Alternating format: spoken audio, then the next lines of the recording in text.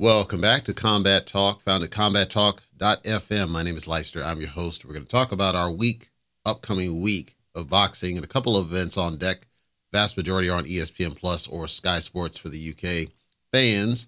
But to go through those, let me cover a little bit of things that happened over the past. So then, Ryan Garcia and Devin Haney had their press conference. It was an absolute clusterfuck of a press conference. Ryan is clearly, people speculated he was coked out. I don't think he was coked out. I think the pressure's getting to this guy.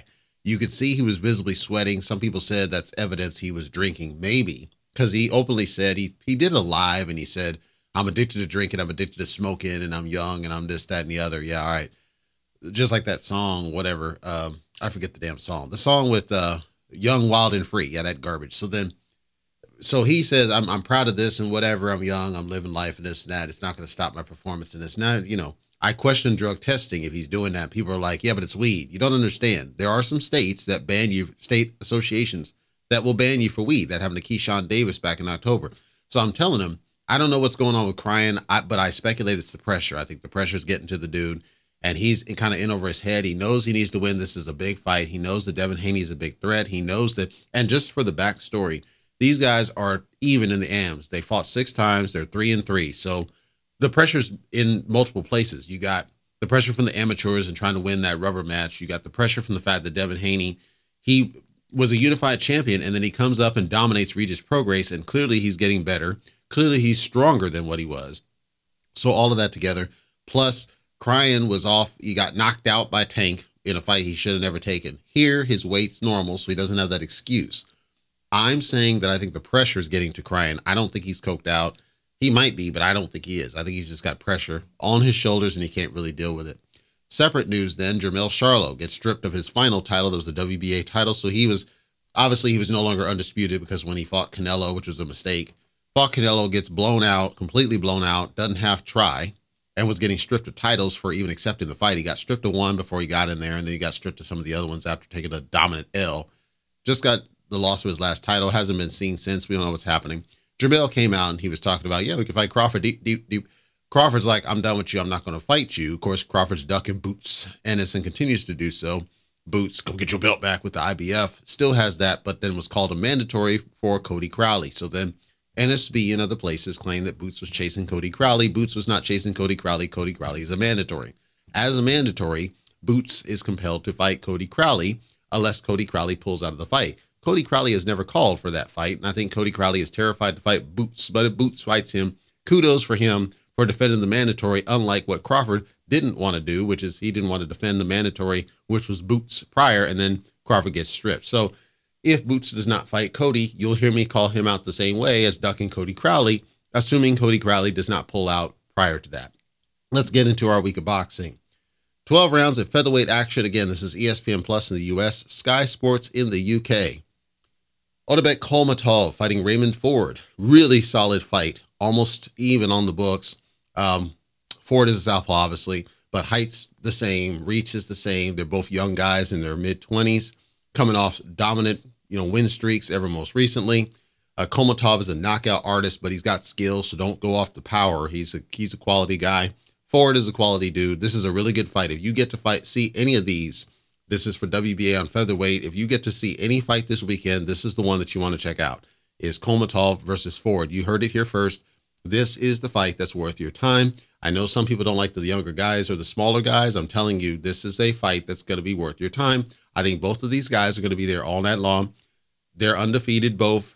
Ford has the one draw, but bottom line, they're undefeated both, and they're both highly skilled. So if you get to check out a fight, check out Kholmatov Ford. It's a toss-up fight. I'm leaning ever slightly towards Ford, only because I think that Ford his ring IQ is up there. Kholmatov's quality, this is not against Kholmatov, just Ford's ring IQ is up there. He's a brilliant fighter in the ring, and I think he has enough to be able to counter what's coming at him from Kholmatov, where Kholmatov, if he's not going to get opportunities to land on you with the power, he falls a little bit short. So I think Ford's smart enough to stay away from the power long enough to get the W at the end of the day. I suspect it goes to a decision, leaning towards Ford in a close. I think it's a close decision. That's my call on that one. Undercard of that same event, 8 rounds of welterweight action. This is another really good fight. Rohan Polanco fighting Tariq Zaina. The reason I say it's a really good fight is because, again, they're both undefeated guys.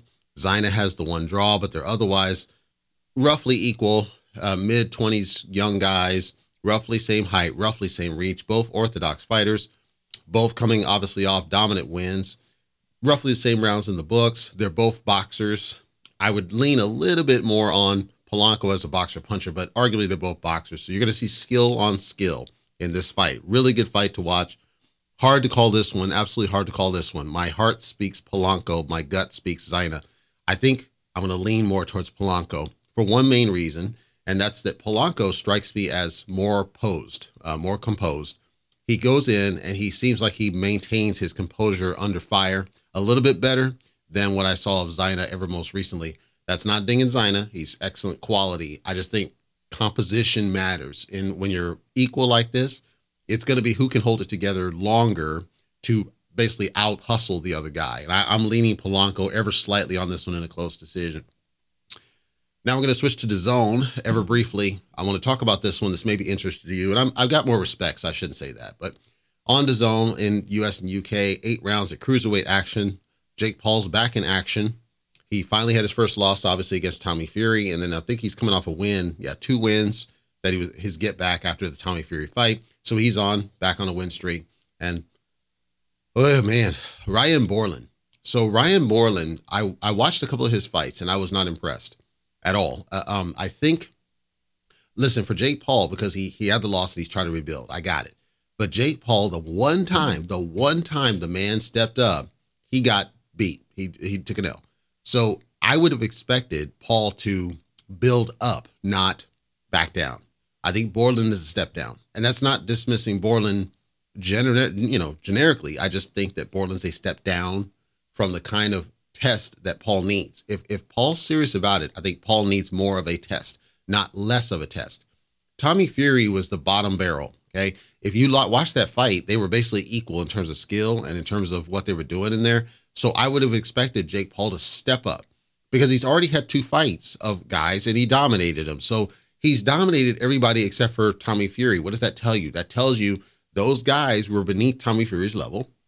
I think Borland is beneath Tommy Fury's level. And I would want to see Jake Paul step up a little bit. Like I'm almost saying at this point, Jake Paul against KSI would actually be more of a compelling match if it could feasibly be made, weight by weight. If it could be made, that would be a fight that would be compelling because KSI is even more skilled than what I saw of Borland. Now, we shouldn't be at that level. We shouldn't be where I'm saying KSI, who sucked when he fought Logan Paul, that he's actually now more skilled than Borland, but he is. Borland is not the level I think Jake Paul needs to be at. I envision a knockout here, and I don't like to see that, but that's what I envision happening. And it just, I don't know, it makes me sick personally. I'm not down on the fighter. I know it sounds like I am. It's not about him. It's about Paul. Jake Paul should be stepping up. He's not, so it's a disgusting match as I see it as a mismatch. Undercard of that same event, 12 rounds of junior flyweight action. Jonathan Gonzalez fighting Rene Santiago Garcia. This is a pretty decently quality fight. I wouldn't say it's a great quality fight, but it's a decent quality fight. They're matched. Numerically, they're matched really evenly. They're in their 30s, reasonably young guys. Gonzalez is a southpaw that will play in. Gonzalez is coming off a win streak. They both have the 3 losses on record. When I say it's a decent quality fight and not a great quality fight, here's the story I saw. The story I saw is that Gonzalez, good boxer, he really is, but he makes mistakes. He leaves himself open at times where he gets caught and clipped. And then when you look at Garcia's his sole strategy is to catch mistakes. So if I had to lean, I'm going to lean towards Garcia because I see where Gonzalez will be tailor-made for him if Garcia shows up on the night. If Garcia shows up, I see him catching Gonzalez with something and getting him out of there, possibly by a straight-up knockout, if not a stoppage. Most people disagree with me. They think that Gonzalez is going to completely outbox or knock out Garcia. I'm sorry. I personally don't see that. Maybe that happens, but Gonzalez is not a knockout artist. Gonzalez doesn't go for knockouts aggressively. Gonzalez is a boxer. So if he gets a knockout on Garcia, it would be impressive. I don't see that happening. Garcia is more likely to get a knockout if there is going to be a knockout. If there's going to be a decision, I think that leans towards Gonzalez because I don't see that.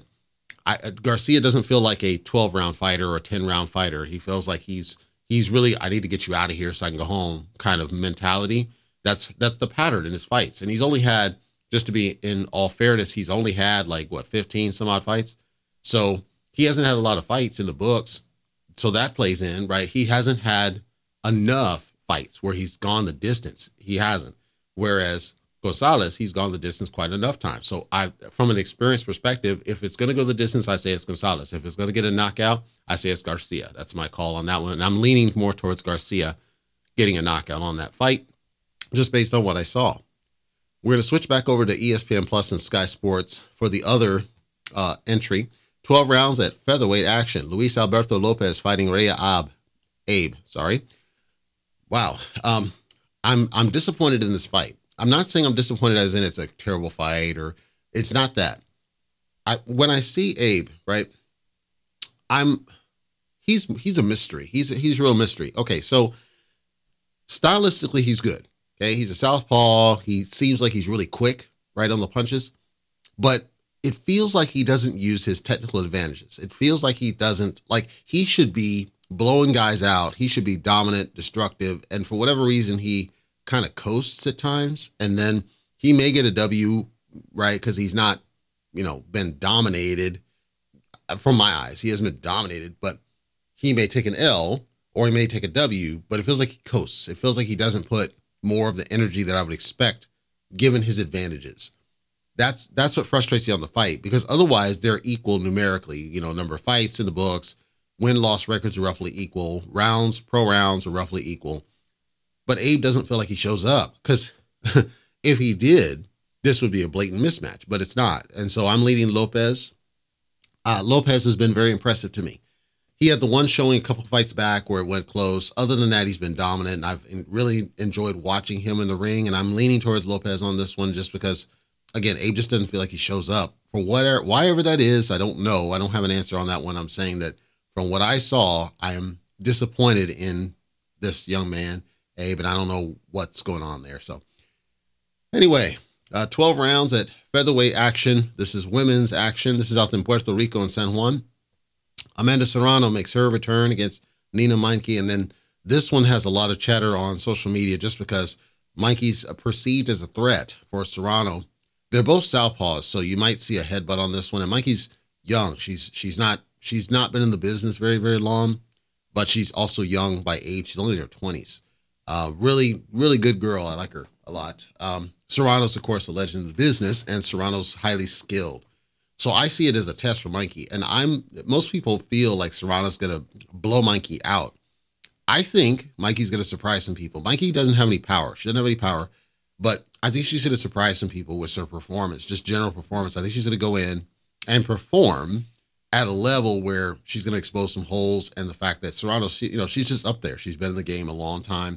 She's fought wars over time, and I think you're going to see a little bit of a decline. Do I think Serrano wins? Absolutely. But I just think that Meinke's going to show a couple things at points that are going to surprise some people. And I'm cheering her on to get the shocker win, because it would be a shocker win. I don't see it for multiple reasons. I think that Serrano's just too highly skilled. Speed is going to be to her disadvantage, but I think that Serrano's just too highly skilled, and it's going to overwhelm her to a decision, is my gut speaking there.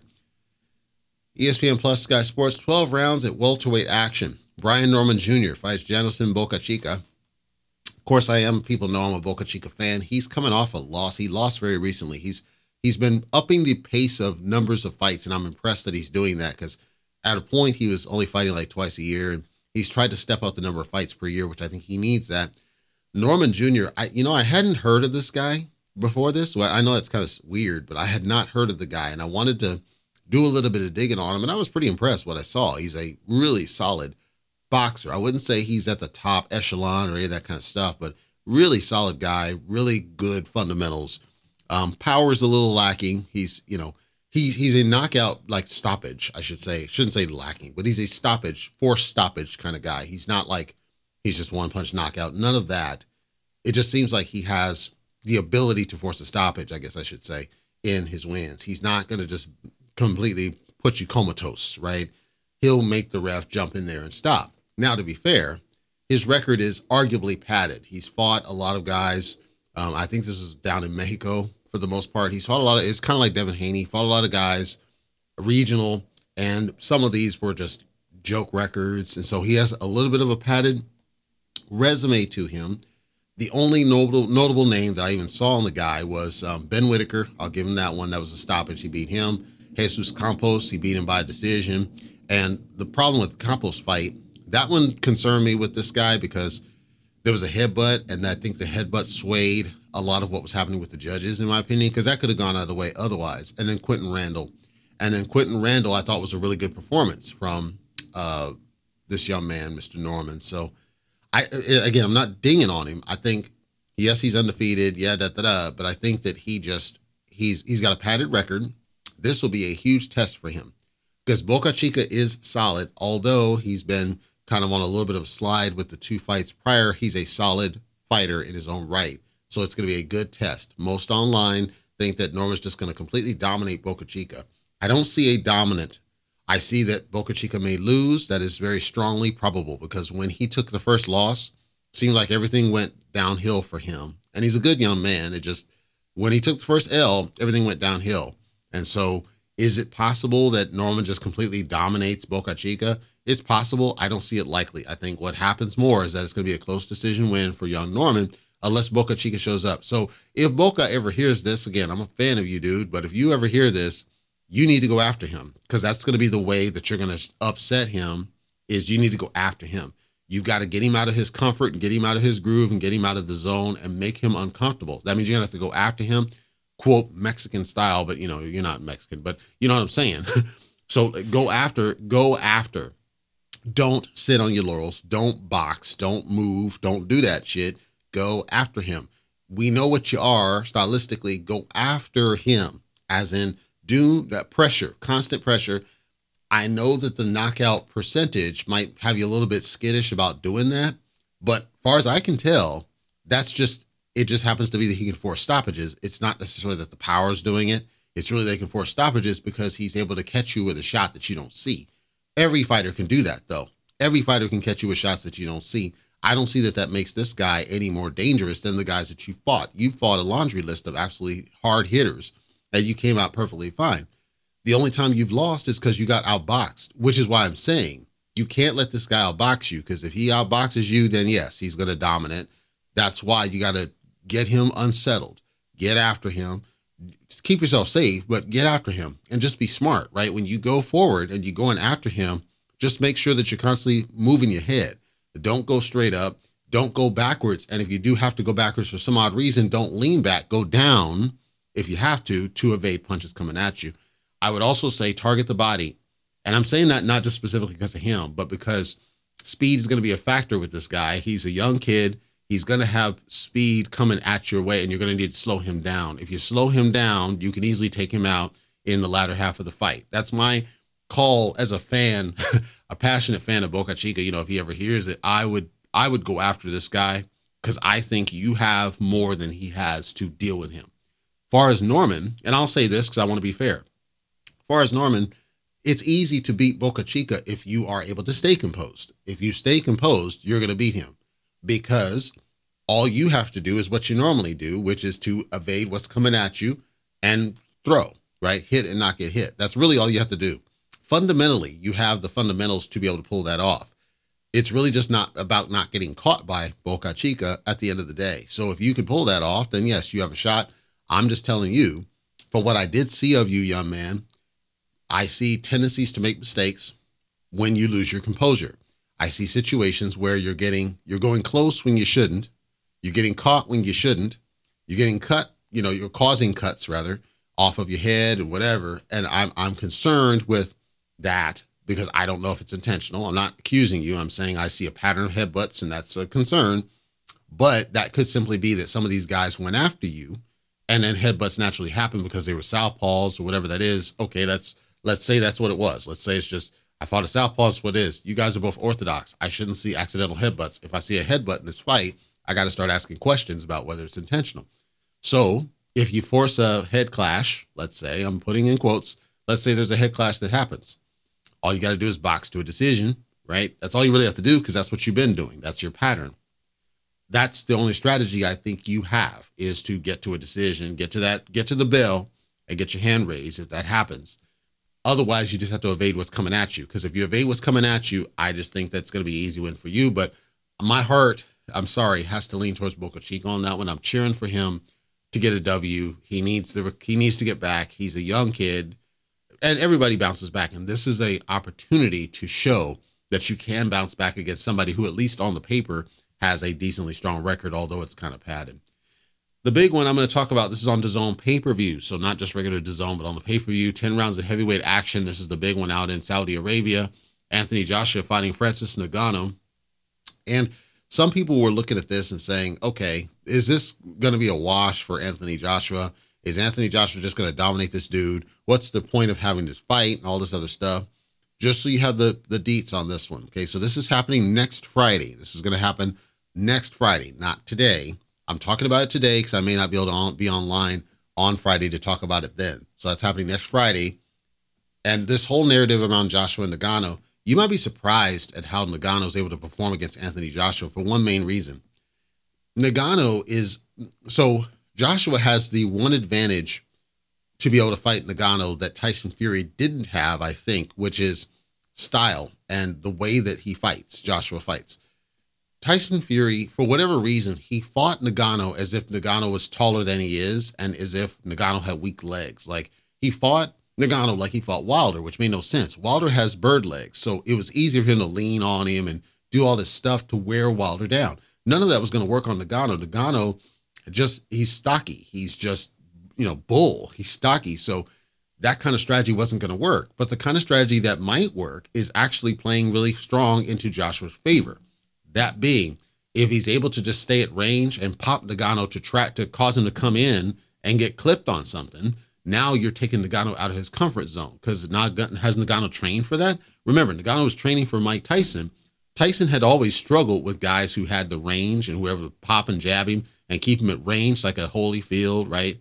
And even Mitch Blood Green at points, not all the way, but at points had Tyson a little bit fluffered and so on. Anybody, Larry Holmes, anybody that had a good jab and was able to keep Tyson back and off of him was able to give Tyson at least some problems, even if they eventually lost.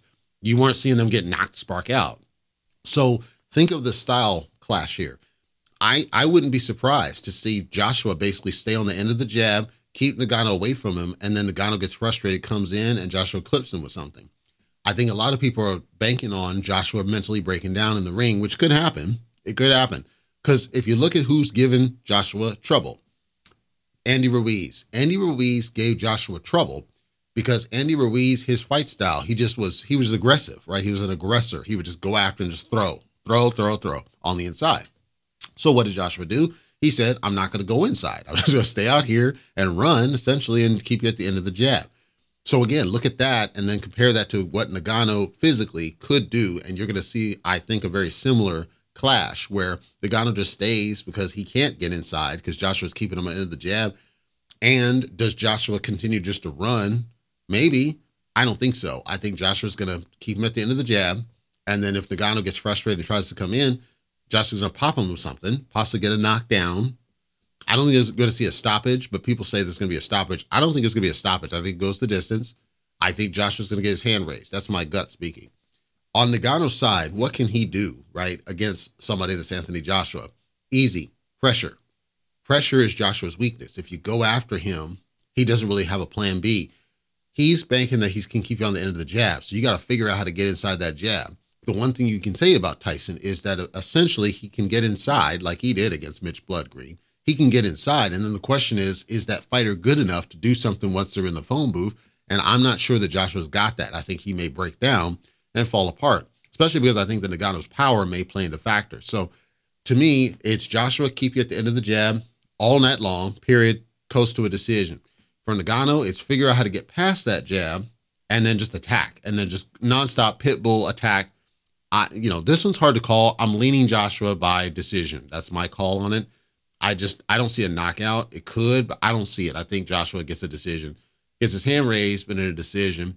I think he looks good doing it. I think he makes it look really easy. I think he looks much more impressive than Tyson Fury just because of styles. I think Fury just had the bad strategy. His strategy of trying to lean on Ngannou was stupid. If he had just kept him at the end of the day, if he had basically boxed Ngannou like he boxed Wilder in the first fight, I think he'd have had a better time of it. But he chose to fight stupid, and that's what caused this situation. And then if Nagano takes an L, so let's say he takes another L, so that'd be his second L, no wins. What's the next logical fight? It's against Wilder. And then that would be a hell of a fight to have if that happens. Because you can't sell, if Joshua gets this W after he just got another W against Alden Volin, so he's riding off 2 Ws. Wilder's riding off this L, a dominant L to Parker. Nagano takes an L. So then what's next for Joshua? It can't be Wilder because Wilder took an L. You got to fight the 2 L's to see who gets another clip at Joshua. And then Joshua's got to eventually step up and fight Usyk, and then we got to figure out Fury. So the heavyweight division is actually hot and heavy, but it's a lot confused right now. I'm actually hoping that Joshua pulls out the W. Nagano takes an L. We see Wilder and Nagano, because I really would like to see that styles mix. I want to see if Wilder's really toast, because if Wilder gets completely bamboozled by Nagano, that tells us he's toast and he should hang up the gloves. But if Wilder's able to just basically get a body record on Nagano, it tells us he just didn't show up against Parker, and then now he's back in the conversation. So I'm intrigued by the heavyweights, as some people are, and that's why some people miss the young guys. The undercard of this then, 12 rounds of heavyweight action, and we'll wrap this up here. Gilles Zhang's back in action. He's fighting Joseph Parker. This is a really good fight, although we're not talking top of the division. We're talking good, dangerous fighters, both. Parker, he just doesn't show up at the top level, and the Wilder one, I think, was an aberration. I think Wilder's didn't show up. But it wasn't like Parker was doing anything spectacular. Wilder's didn't fucking show up. Whereas Gilles Zhang's been amazing in his last fights. He took the 1 L, and other than that, he's been dominant and destructive. Southpaw on Zhang's side. Zhang is older. It doesn't seem to matter. He just comes, and he comes, and he comes. And so he's exciting to watch. He really is. I think Zhang deals with Parker. I think Zhang completely takes Parker. Do I think a knockout? Maybe. I don't see it, but maybe he could. I think that if it goes to a decision, I think Zhang's going to get the W.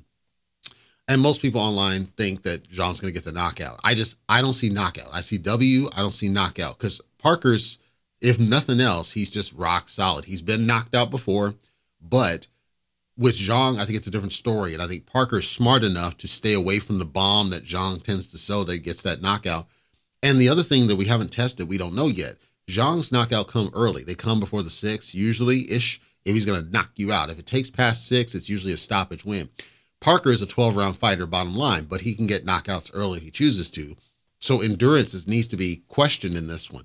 Does Parker have the endurance to last past 6, which I think is his strategy? Last past the 6, stay away from the danger up through the 6th round, and then go toe-to-toe with this dude, and let's see if you can hang, because I don't think he can force a stoppage on Parker. I think he can knock Parker out, but that would have to happen early in the fight. And if Parker can stay away from it up through 6, I think Parker has a really good chance to get the W on this one.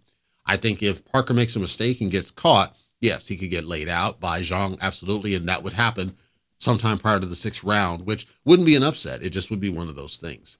The winner of this fight then would become the mandatory for the WBO for the heavyweight title. So then that puts this person in the mix for who's going to go and fight. And so if Parker happens to pull that out, the heavyweight division gets all kinds of fucked up, right? Because Parker's already fought Joshua. That was the whole situation where Joshua pulled the tape and he needed a break. And we don't want to see Parker up there again. But again, I'm like, Parker could win this one.